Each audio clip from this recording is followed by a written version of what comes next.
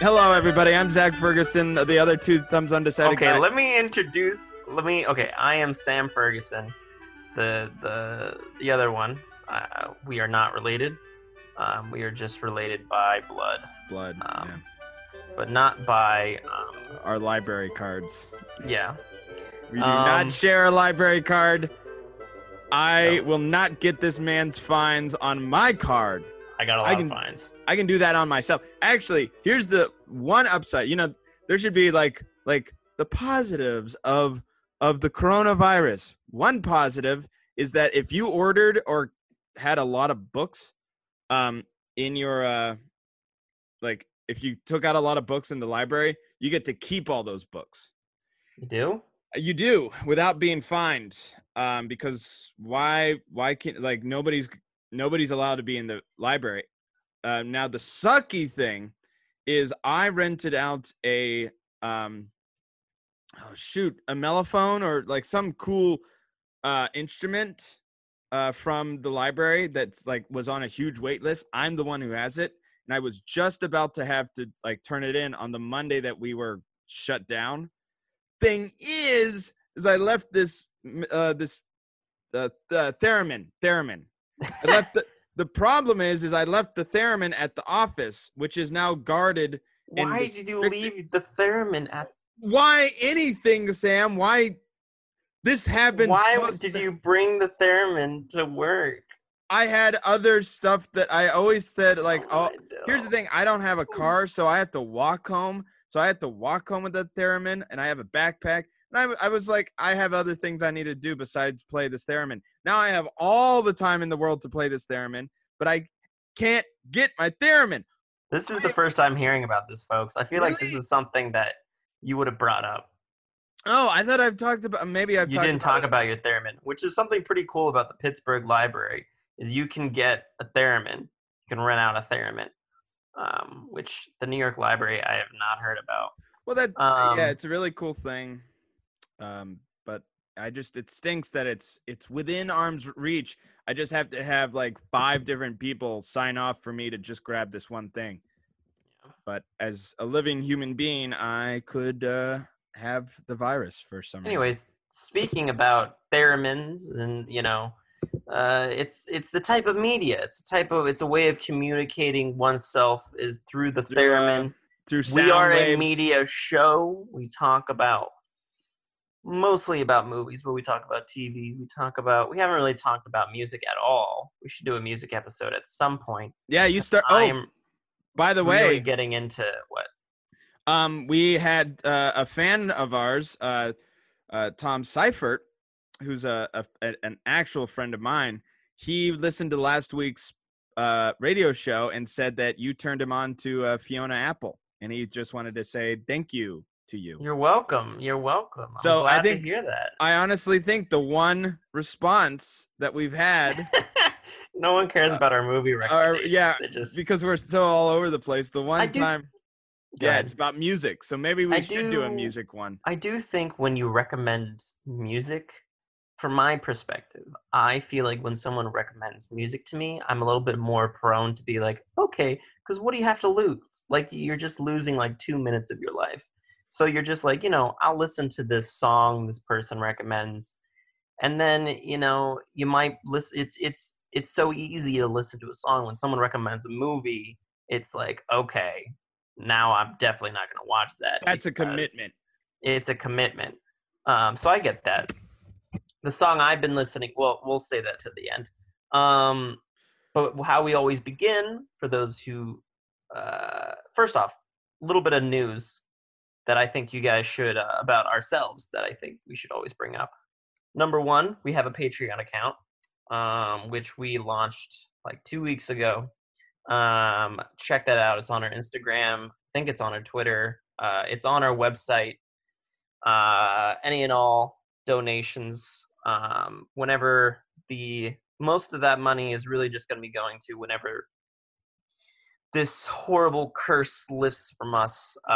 We're going to hopefully start going back to film festivals, and so far it's been 100% out of our pocket, and let me tell you, it is expensive. So that's where that money's going, so check that out. Yeah, I could just see like once the quarantine is lifted, they're gonna be like the guy, the person who like runs all the festivals, like, good, get me on the phone.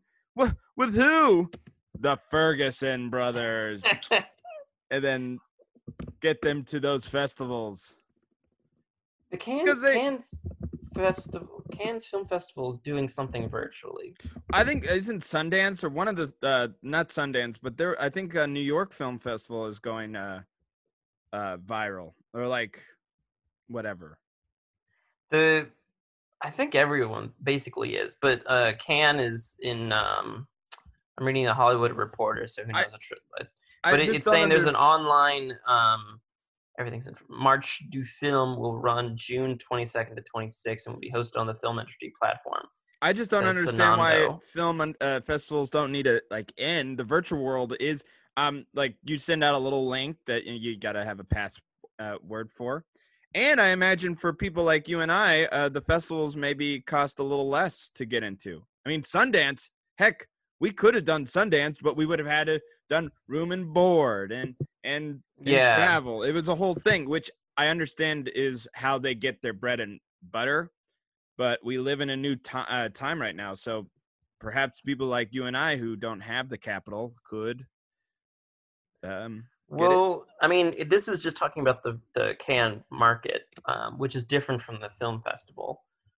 This is a little bit more of people just going to Cannes and selling. It's not like an actual, they're not actually showing these movies. But I mean, a lot of film festivals are adapting. When is the It's case by cans? case. When is the cans? When is it? Yeah, when is it What I'm usually? talking about is I mean, this is something that people wouldn't even be going to. This is something that is mostly just for like institutions like selling films. But this is March. It's just The done, baby. the film market is June 22nd to 26th. Oh, okay. I don't know if there's any plans yet for if I think it's still up in the air about the film festival itself. Fun fact, everybody, Sam's birthday is going. Well, it's a month or so away. Wait. This is what I was talking about. With there's YouTube is going to host a virtual film festival with selections from Cannes, Toronto, and more. Ooh, 20 film festivals from around the world are coming together for a virtual experience. I want to So be a part that's of going that. to be happening. It's going to be an upcoming 10-day digital event from May 29th May 20th. to June 7th. Okay. So I don't know if you pay. I'm excited. Well, hey, like I said, it can't be. I couldn't imagine tickets are like $500, which is what we had to do. And I just got paid today, and I gotta say, this whole, like I've said before, this quarantine thing, though it stinks, I am saving a. Well, Zach, you spend so much money on eating out. Like, it's ridiculous. Well, I still eat out. That's the thing. I still eat out, but somehow I'm saving. I must. You know what it is? Comic books have stopped distributing, so I can't buy any comics. But I buy like $20 worth of comics a week.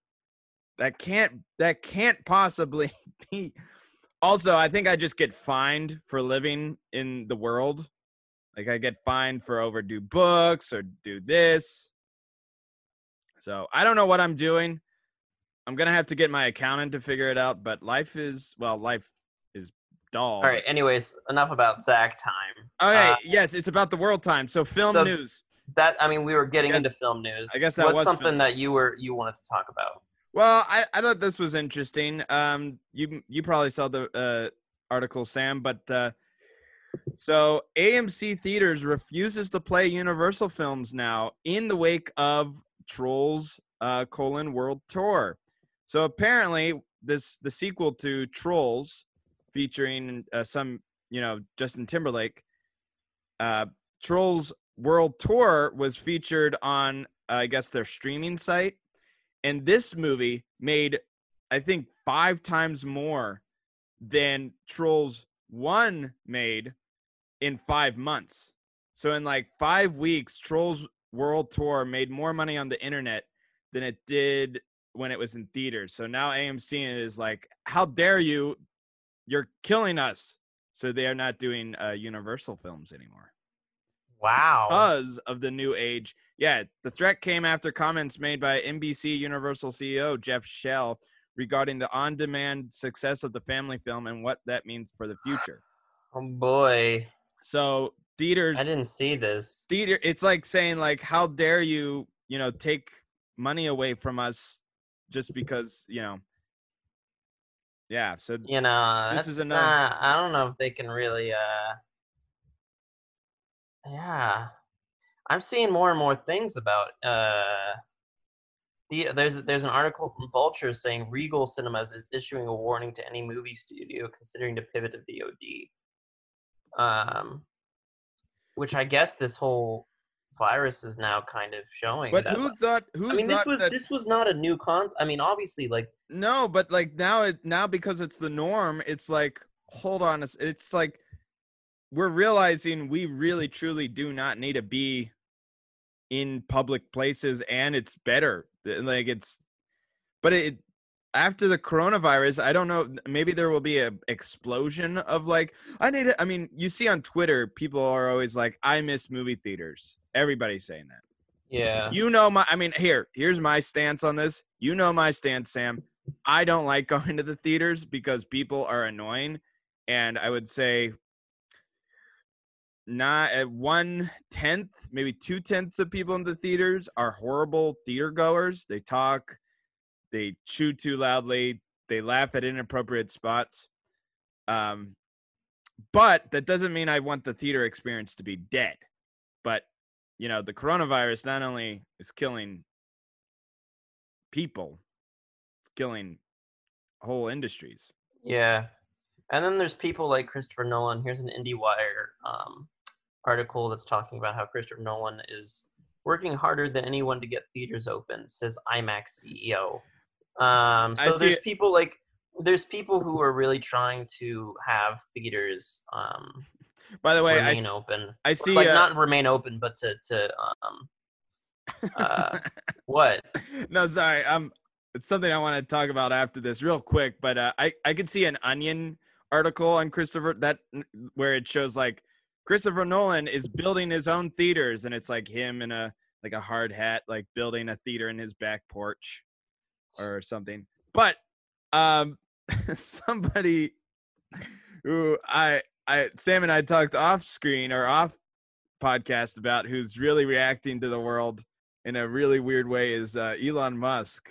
Oh my Dill. That guy is slowly losing his mind. That guy, and it just kind of nice. Here's the thing: Donald Trump, whenever he tweets, it's like super like angry and just there's no joy to it at all. There's no air of whatever. Elon Musk recently tweeted, rage against the dying of the light of consciousness. See, that just sounds like the babbling of a scientist gone mad. Donald Trump's is more like money, money, open America. Yeah. And then they're all misspelled. It's both types of stupidity. Like one is a crazy. One I'm talking about Trump is just he's an idiot. And then the other one who just doesn't know how to speak besides small words. And wait, hold on. And then the other one, Elon Musk. I mean, he is a genius.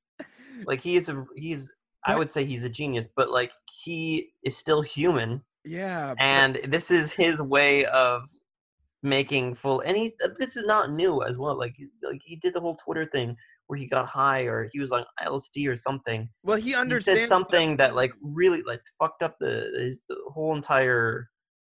Or not, something happened with the stock. Like he lost a lot of money. I forget exactly what he said. He said something about like he was going to invest in something or something that messed with the whole stocks of. And then now he's not he's either not the president anymore or he's not the CEO anymore. By the way, I didn't know this, but I thought you told me that his girlfriend dumped Grimes or whatever. They got back together. Well, apparently they are. He said, my girlfriend Grimes is mad at me. Oh, really? Yeah. Oh, my goodness. See, Good. I was, by the way, folks, before this, I was a little bit down in the dumps, sitting in my sad corner, just because, apparently Pittsburgh is stuck in quarantine for the next 3 weeks or something. But looking at Elon Musk's tweets are actually kind of they're just one sentence weirdness. Yeah, because it started out with him. It made me kind of sad at first because when he first started tweeting, it was like it just seemed very very Republican, and he would just be like, "Liberate, liberate America, liberate." I'll say this like now. all these things. Zach, let me finish the sentence. Oh, I'm gonna go sad. All right. So a lot of things, like he would begin by saying, like, "Liberate America, liberate all this stuff," and then he retweeted he tweeted something about how like the actual hospitals in California versus what was predicted. And I mean, he showed his source and thing, and then I guess the website crashed. But it was making me kind of sad because I felt like he's a smart, like he was coming at it from this, like, maybe he is right about something, like maybe there is something. But now he's just like more and more information is coming out, and he just keeps going on and on. And it's becoming so obvious that this is just his, like, it's starting to affect him, and he doesn't like the idea to stop. So he's kind of like getting really pissed off. He doesn't care about other people. I disagree. Just he doesn't want to have anything in the way. Sorry. I think we're getting into You brought this up. I brought up Elon Musk because he in himself right now is media, because he is here's the thing. Elon Musk, and he knows it, is a living meme. In this other sense of a crazy person, Donald Trump doesn't understand how to do memes. He just accidentally does it. Yeah, but these are both real people with real effects on the world. Yes, but I think Elon Musk knows what he's saying. I think he knows what he's saying. I'm just, I think he knows, harmful. I think, really, is it? Yes, because he has like a lot of people look up to what he says and stuff, and it's the same mentality of like, Trump. It doesn't matter what he's saying. It's what he means. It's like, that's not what I said. Have you seen effects of his tweets being bad? No, but it is in general just spreading this idea that that it's the government is in the wrong, and I think it is damaging because it's spreading misinformation. Well, it's not. It's an opinion that is not scientifically sound. Yeah. I wonder why somebody who is of this. Well, never mind. I guess it goes back to the thing about business, but it would be nice to hear his TED talk. I'll tell you. I want to hear a conversation with him. I don't want to see his tweets. I want to see him talk about that. Well, I actually did hear him say that, but the whole thing about being a fascist. Yes, but it was not a conversation. It wasn't. It was just him being pissed off. Yeah, because of his business. So, anyways, by the way, that was news. Everybody, before this quarantine, I was starting a baking service, and that business has gone bust. I can't sell my cupcakes to anybody anymore. That's another secret. So I feel Elon Musk's pain. I can't sell my cupcakes to people anymore. So, well, businesses come and go, but do you know what stays? 90s kids. 90s nostalgia. Yeah. Sam, we're already deep into this episode, so let's get this out of the way. So let's to give everybody an update. So Sam, I guess, stumbled. Sam watched. Sam's a big fan of Jonah Hill, and he saw that he made a movie called Mid-90s, and it was an indie film. And so Sam wanted to talk about indie films. I wish we had more time to talk about this, because now we have like 35 minutes or something. Yeah, we have enough time. I guess this is just the topic that's really fascinating to me, because not what Zach just said. Because I'm not going to entertain the idea of, well, Jonah Hill's fine. He's a good actor, but I understand that But I do think it is something I didn't realize when Mid-90s came out. Is it it really, there was like a time period in 90s in which it wasn't just like these skater, like I think a lot of people think like 90s like skaters, Tony Hawk, um I don't know. But there's a lot of indie cinema that's more to do with just what mid 90s was kind of referencing. Of course, that is a lot of, or that's a portion of like of 90s filmmaking. But there was like this whole culture of 90s indie filmmaking that doesn't really exist anymore. I don't know exactly when that kind of faded away. But I mean, the big names you have, obviously, like P.T. Anderson and, Tarantino and, um, what's another one? Richard Linklater, Richard Darren Linklater. Darren But like Aronofsky, I don't even Wes think Anderson in a sense. Wes Anderson as well. Wes Anderson's a perfect example. All of these directors now who are like, I wouldn't maybe have just peaked or like are peaking, come from are coming from the 90s really. Um and they all started having these movies where they like massed, like maybe max it's like $1 million or $1.2 million.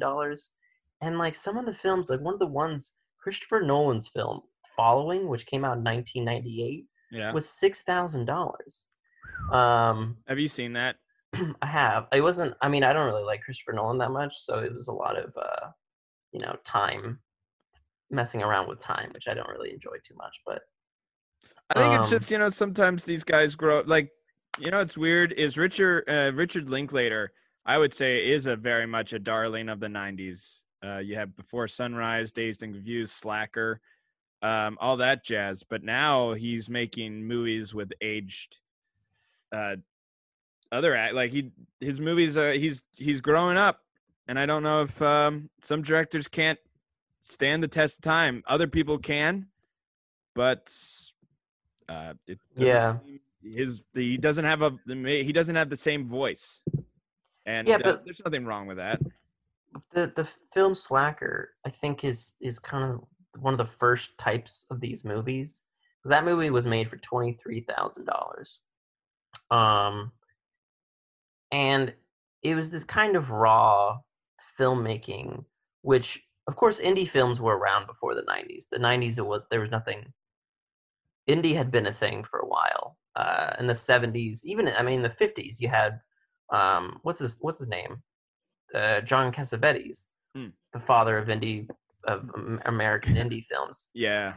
Um, Though I always feel like there's probably somebody else behind him who was more indie or something. Yeah, if we were talking to our guest last year, I mean, not last year, last time, Penelope Bartlett, she would probably tell us, like, actually, there was this German person in the 1920s who blah, blah. Yeah. I mean, the internationally, I feel like a lot of things start in other countries first and then move to America. But I do think in the 90s, what was different was filmmaking.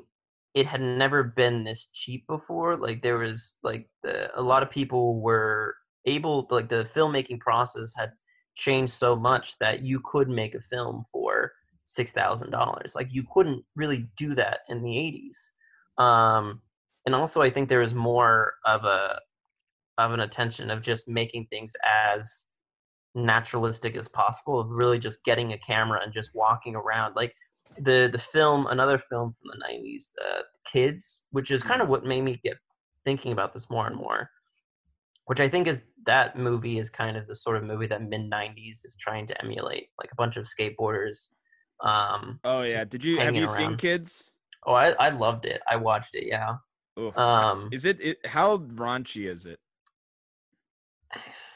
I mean, it's not that raunchy. The thing, it's hard to say, like, in today's standards, like, what is wrong? Like, well, I'm talking about, it's not porn. It's okay. The ending is is a little bit nuts, but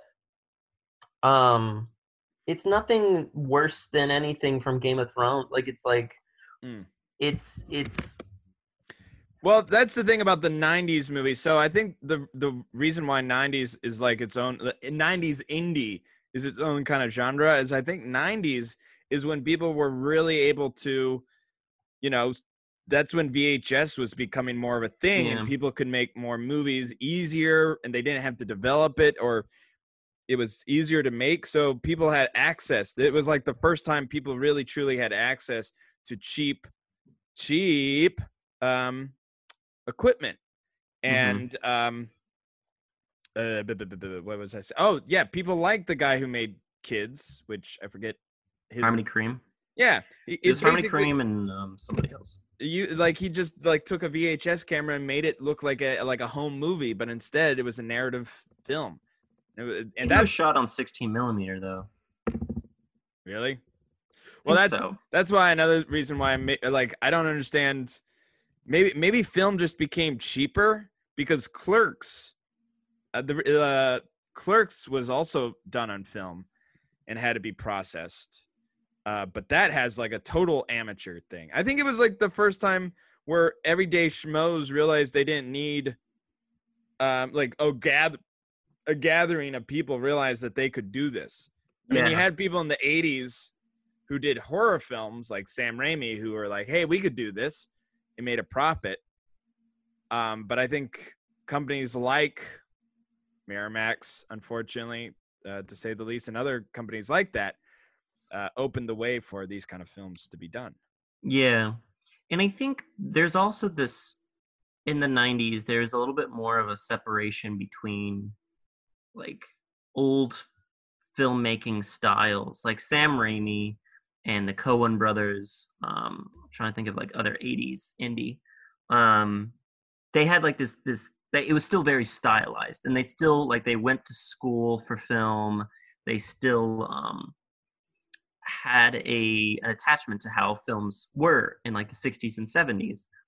In the 90s, a lot of these filmmakers didn't go to film school. They just picked up a camera and just started filming.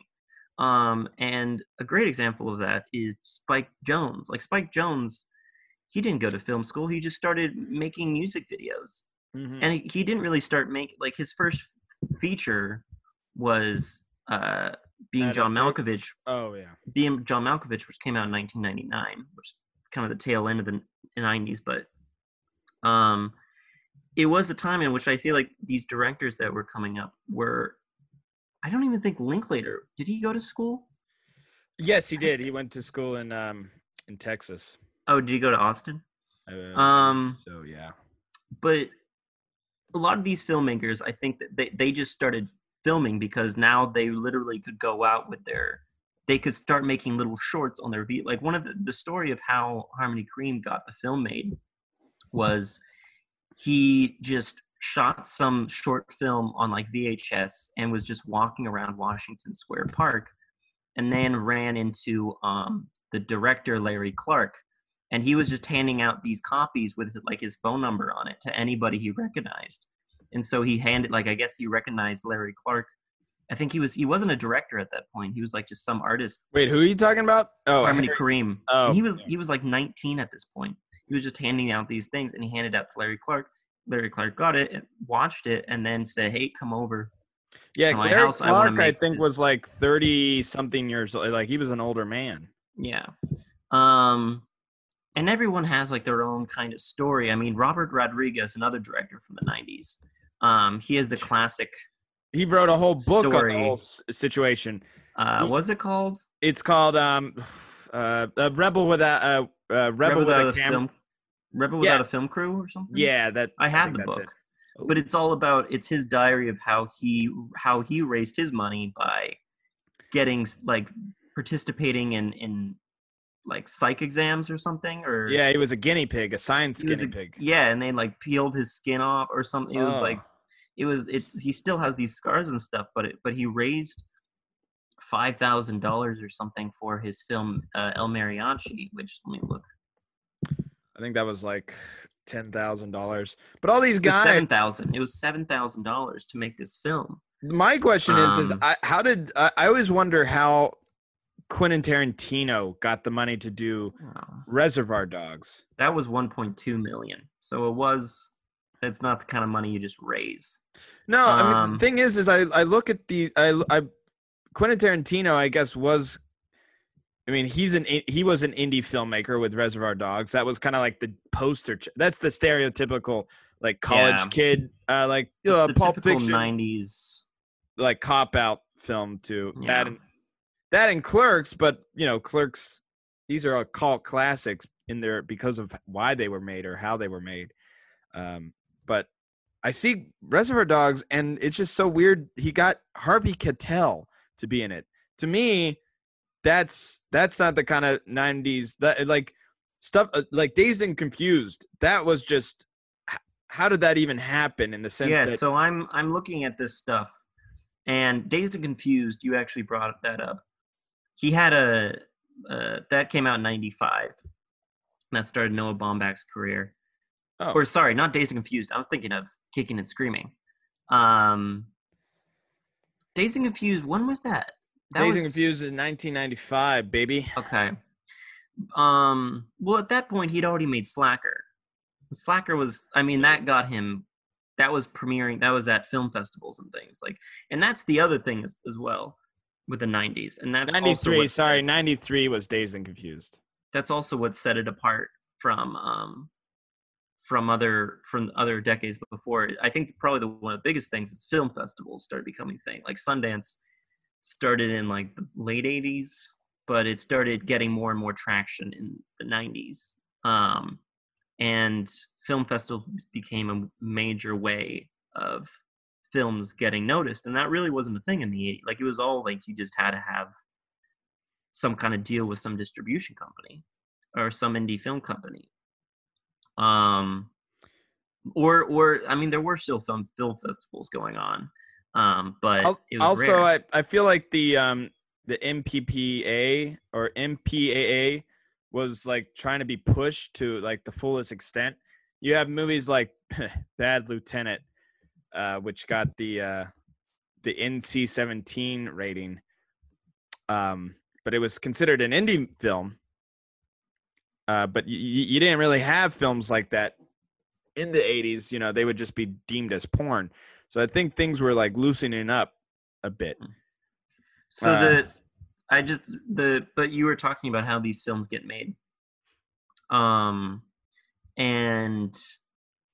the what's it called?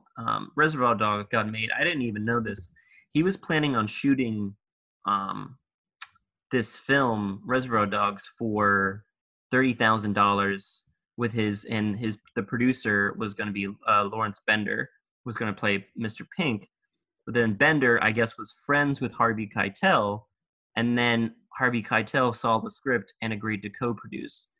And same thing with Kicking and Screaming, in which Noah Baumbach had a friend, something Bloom, who eventually went on to make Blumhouse Productions. Oh, really? That's cool. Yeah. He is a friend of Steve Martin, and he's like a family connection with Steve Martin, and Steve Martin like signed off on the script and like liked the script for Kicking and Screaming. So a lot of these films, not all of them, but a lot of these films did have some kind of backing with just connections, but not all of them. Like, I mean, definitely, I don't think Slacker didn't have any real connections. This was also not his first feature. This was not his first feature. He'd been doing this for a little bit now. What's another film? I mean, yeah. Then you have like actually something that I remember talking about a while ago is this movie called Welcome to the Dollhouse by Todd Schlarger. Mm-hmm. Hold on a second. That movie, which came out in that was 95. I love that movie. That's a really fun coming of age movie. Todd Sol and Solondz, Solondz. What is this movie called again? It's called Welcome to the Dollhouse. But this guy has made some pretty messed up movies in the 90s. I believe he did this movie called Happiness, which also was let me see if that was in the 90s. That could have been 98. And they were once again just kind of these indie darlings that were very much ruffling the feathers of what you could and couldn't do and who with. Philip Seymour Hoffman was starting anew. And there was different approaches to the way things were done. The way, you did have the 80s, which had its own, genre. But 90s just, it felt like kids. I don't know, like well, not Kids the movie, but it felt like there wasn't a true people were referencing stuff, but it seemed like it was a world of rebels. They're like, okay, the hippies failed.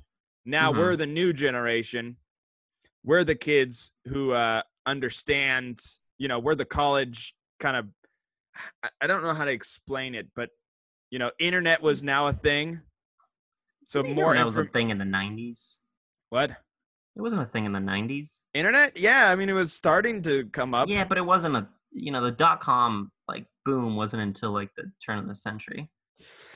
It was more, but I see what you're saying. Like, the richer kids had the but Max. It was a changing of the guards. Because I think every 20 or so years there's a new change. Like it's the new generation. Like 70s and 80s were kind of like the 70s kids. Like when kids were when directors started becoming big in the 70s, they remained big throughout the 80s and probably cast some kind of shadow on kids from the 80s because they had such a giant shadow. But they started off with their indie world of the 70s, and like 70s indie I think is more indie than what 80s indie was. And then I think after that period of time, like once that generation starts to get old and much more of an institutionalized, then a new like generation comes up, and that's what the 90s was. Is now we're the kids.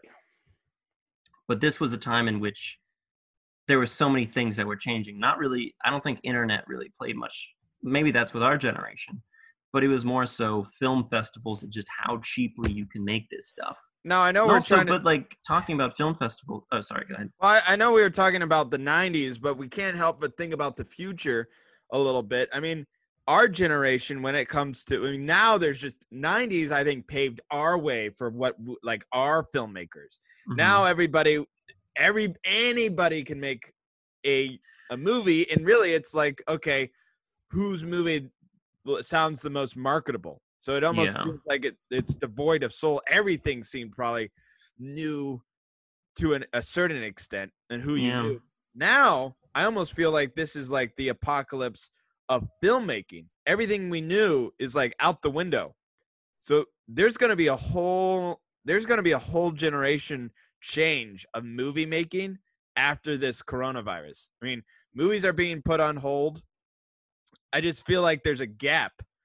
And by the way, there was a funny quote by Hannibal Buress on the Eric Andre show that was like a joke within the joke, but he was like saying like he's like, the film company should just stop making movies for like a year just so like I could catch up on all the movies that are happening. And then, then start up again. And in a way that's like for us, like there's now there's a gap. A year or like whoever knows how long, 6 months. Yeah, but it's not just with. I mean, you're thinking about it with the coronavirus. Well, there was no room to breathe. I think because of the 90s films, there was like a ramp up, an infectious disease of kids who are like, wait a second, this kid from Texas can do this, I can do this. And then someone's like, if that bum over there thinks that he can make a film, I can make a film. But now it's not just like. But the thing is like in the 90s. You still had to have a lot of like you had to have a camera, you had to have someone develop it, you had to like have some kind of people in the know of how to make these things. Now, I'm not even thinking about the coronavirus, honestly. I'm just thinking even before this coronavirus happened. Like our generation it's just everyone can shoot. Like it's hard to, and there's so many film festivals now. Like in the past, like there was just, there was like your indie film festivals outside of Sundance and like smaller ones, more local ones. But now there's like so many film festivals, and everyone has some kind of film festival. And it's just things are so diluted now. It's just hard to the idea of getting big from one short. Like, I mean, Wes Anderson, he was like the ideal person of coming out of Sundance. He submits a short to Sundance, gets into Sundance. Immediately, people were like coming at him, being like, "We want you to make a feature, and we're gonna give you like $2 million to make it." Okay, can I go up bottle rockets? Yeah, sure, whatever. Yeah, whatever. And then that movie doesn't even do too well, and he still has the trajectory to like that is not really happening right now because there's just way too much. Well, and here's the going other on. thing: people don't really even care about. There's a whole generation not even caring about films. They're obsessed with YouTube. YouTube is a Yeah. genre. There was no YouTube beforehand. YouTube is like they're like little short films. So, and I've talked. This is something I always am interested in. Is like it. You know, Spike Jonze is considered to be a fantastic director. He's like in the zeitgeist of film directors. But he started off in music videos, and music videos was considered just. I feel like for a long time people consider them just, you know, a bunch of. It's just a way to see your favorite bands play, and then people like him and the guy who did internal spotlight of the endless internal spotlight of this. I can Spotless never. Mind. Thank you. Like that guy also was a music video director, but they made it an art. So I'm wondering who out there, like I haven't heard of any people who started off making YouTube videos. Like that's how they made their bread and butter. And then all of a sudden we're like, oh, let's do movies. Like I have a vision for movies. I just feel like kind of. Well, no, never mind. Who are you gonna say? I was gonna say Casey Neistat, but it was kind of the reverse. He started doing movies and then he moved to YouTube. It's just a whole nother world, but I feel like maybe there is a way there is a bridge. It just hasn't. Yeah. There is a bridge, but there hasn't been a Phoebe Waller to connect it. Also, I want to point out one thing that I do think has gotten like, because I think, you know, comparing with the 90s, things are a little bit different now. There is an oversaturation, but one thing that is definitely better than the 90s is just representation in general. There was a today? a great New York Times article called Send it to me. They set us up to fail. Black directors of the 90s speak out. And it's really fascinating because you think about Spike Lee was kind of the poster child of like black, that and John Singleton. Oh, Spike Lee. For a second, I'm like, Spike Jonze. Yeah, no, Spike Lee. They were like mostly Spike Lee, I feel like, was the poster child of like black cinema in that guy in the 90s. I mean, that film came out. Wait, Zach, let me finish.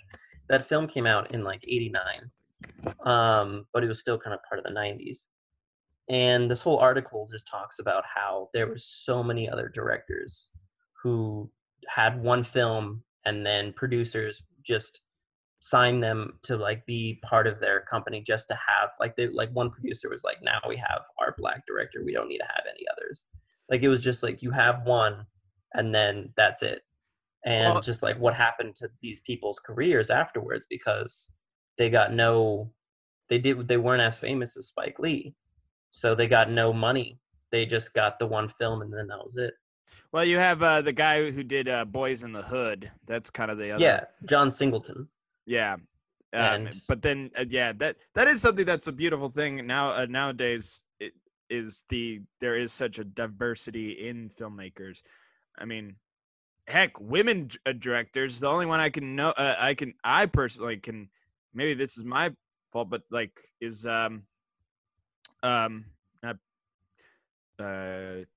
Bigelow, Kate Bigelow. Yeah, Catherine Bigelow, and then also a woman who did Gas Lodge and fooding or something. There are some women directors in the 90s, but you know they're not household names. I mean, there's no real indie women directors. They were more. Well, there are, but they're not as commercially Yeah, there's known. Nora Ephron. She was a big. I mean, she directed Sleepless in Seattle. Um, there's Would you consider American Psycho an indie film? that's a good one. Who did that again? American Psycho. Shoot, I need to. Um, That was. Oh, and then one of my favorites. She wasn't. She was a documentarian that went on to do '90s comedy, but the woman who did Wayne's World and Wayne's oh World yeah. 2, I consider her What's to her be name? uh, Penelope. It's Penelope something, but she showed up. She's done Wayne's World 2, Wayne's World 1, Black Sheep, which is a Chris Farley It's Penelope joint. Spheres. Yeah, but her documentary on punk rock in the '80s is pretty good. Oh, Mary Harmon is the director of American Psycho. Oh, yeah, and but she that's also did that's she 2000. yeah, that's close enough. She also did a movie called I Shot Andy Warhol, which I've Oh, been wanting to watch. that's on the cult classic-y Yeah, spectrum. she's a good example, I think, of maybe a woman from the '90s who kind of was making some indie things. Hmm. Because I'm gonna I have would to check consider out that movie. 2000. It's close enough to be still It's on the '90s. brink, yeah. Um, yeah, and another reason that this topic is I started thinking about this topic is I was watching on the Criterion Channel. Um, uh, what's his name? Ronald Bronstein was talking about his making of Frownland, which I talked about earlier, and that came out in 2007, but it started shooting in like early 2000, like 2001.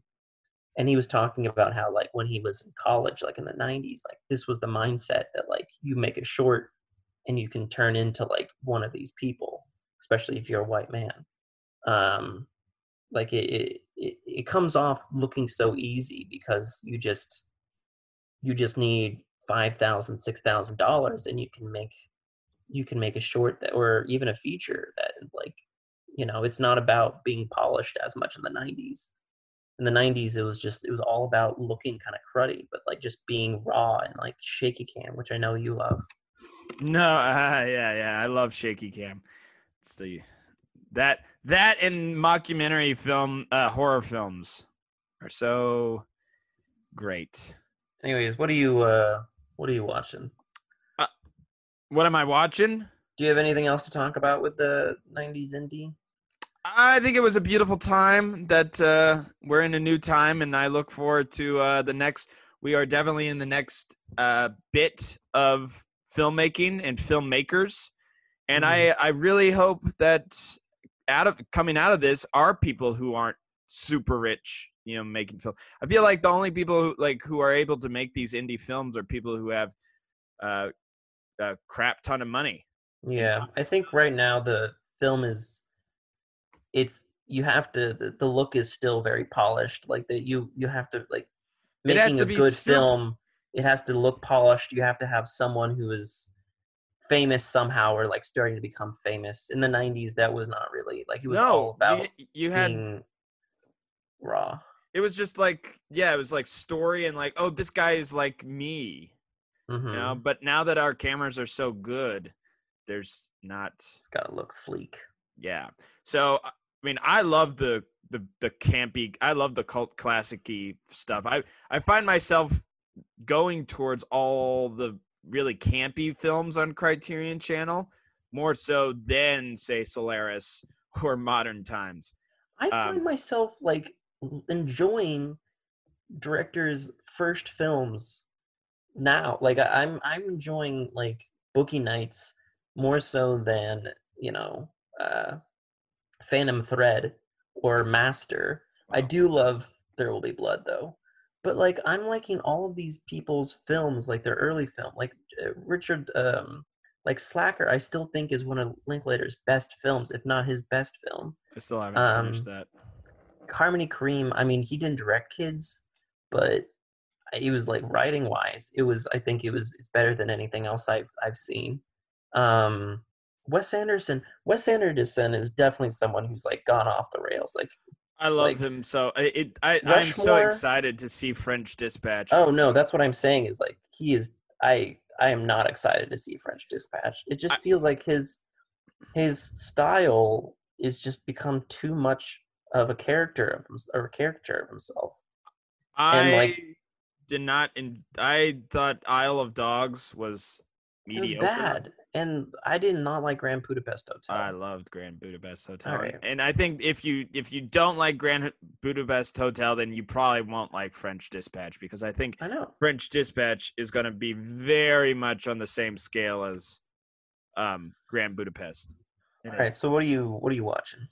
I watched a movie the other night called Taste of Cherry. It's an Iranian film, and it's in the 90s, and it's about a man trying to find somebody to bury him underneath a cherry tree um, after he's committed suicide.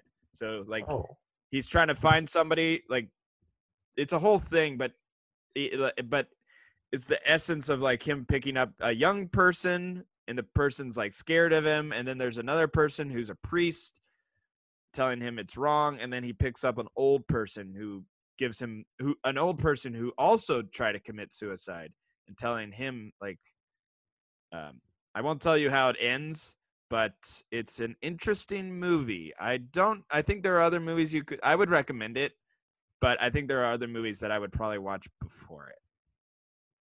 I Like, also watched in another Iranian film called This Is Not a Film. oh, It's directed. Well, it's Javier Pan, Pani Panay, who is a famous. Um, he's like a famous Iranian filmmaker. He's been making films since 1980. Um, or no, sorry, not since 1980. He's been making films for a while now.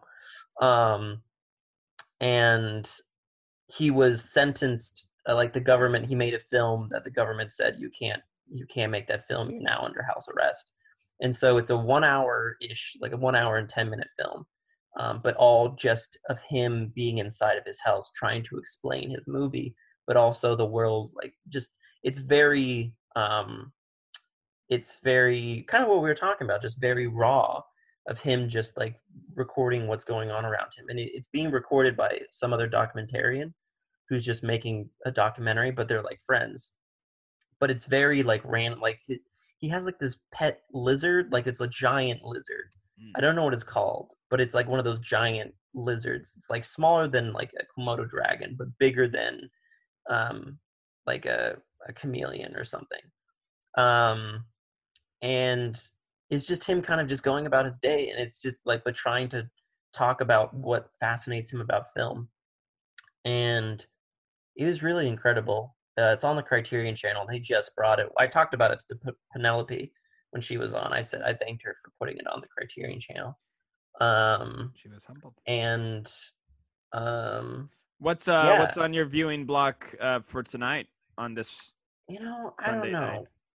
know. um I was gonna watch Paths of Glory last night, but then Olivia, my girlfriend, wanted to watch Columbo. Really? She wanted So to watch Columbo. she likes Columbo. Wow, I'm loving it. I love Yeah, it. we watched the episode with the wine guy, the Oh, winery. that's such a it's the guy, he's the forget his name, but he was the doctor from Halloween. Oh He was yeah, also the main bad guy, like the stereotypical bad guy from the James Bond movie with the eye. That guy is a real that's so funny. oh I first thing Donald Pleasance. The first thing I was thinking of is he was from The Great Escape. Oh yeah, exactly. But I love that's the only episode that I know of where Columbo and the bad guy are kind of friends. Like Yeah, usually the bad guy is always like, "You're such an idiot, Columbo." This guy's like, "Oh, you like wine? Oh, you actually spent yeah, time to." He like, "I respect you, Columbo." Before yeah, he gets arrested. yeah. He did. Yeah, So I think that's like it one of was a my weird favorites. episodes. But one of the things that I've been thinking about music wise is I've been listening a lot to Mac Miller's Circles. Do you know that? No, I'm It not a was the big last. fan of rap. It, yeah, well, it's not really rap, honestly. It's more of just hip hop, and I only been listening to these two songs from the album, and it was released after his death. But the title track Circles and Good News, I recommend you listen to one or both of those songs. All right, I'll give it a little Because listen to. first off, Good News is really sad because it, especially now that he's dead, it talks a lot about um, not death in particular, but just like being burned out. Um, Yeesh. and it's really powerful He's now that burnt he's. out at 20, what, 25?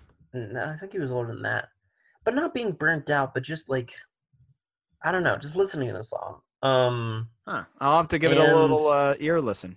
yeah, I've just been listening to those two songs for the past 2 days. Um, Yeesh. Are you depressed? Because I no, feel no, like no, no, no. It's not a. It's.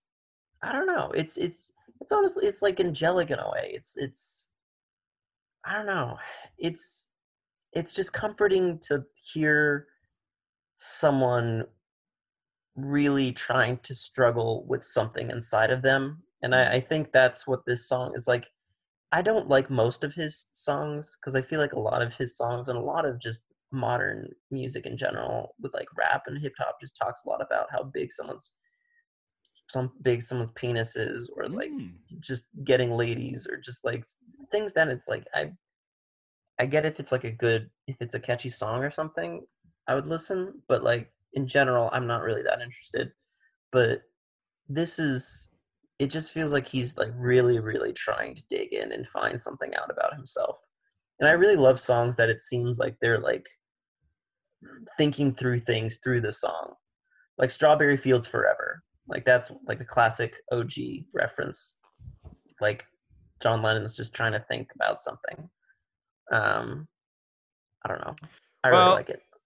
I don't have any music, but I think I'm going to be watching Age of Innocence by Martin Scorsese. That's on Criterion Channel. And Oh, it's a Martin Scorsese movie. I try to watch all my favorite directors' movies, just so I can be like. oh, I heard that one's not good. I also, you may be referencing, I think uh, Scott Ackerman said it wasn't good on one of his No, podcasts. there's a video that ranked all of Scorsese's films and on YouTube, and it Well, listed it like number two some or people, like the second lowest. some people like Kunda, So, and that's what I always thought was his worst. Like, I haven't seen it, but Kunda? Kunda, it's about the Buddha, or like the rise of the Buddha. It's a movie nobody really even knows he made. It's I it's didn't even know it's this just movie. like it's the movie that people say, "Ooh, that's his stinker," but apparently it has some really nice shots. Yeah, it was Roger Deakins. Yeah. So that, and also Bringing Out the Dead with Nicolas Cage, like those are movies people are like, "What? He did Oh, I that?" heard that's a good one. I started watching it. It actually feels a lot like Taxi Driver, Hmm. but like with a kind of more cartoonish feel to it. Anyways, I think we're running out of time. Yeah, I think so too. All right, Um, stay safe, all right, everybody. Stay clean, Spider-Man. bye. Bye.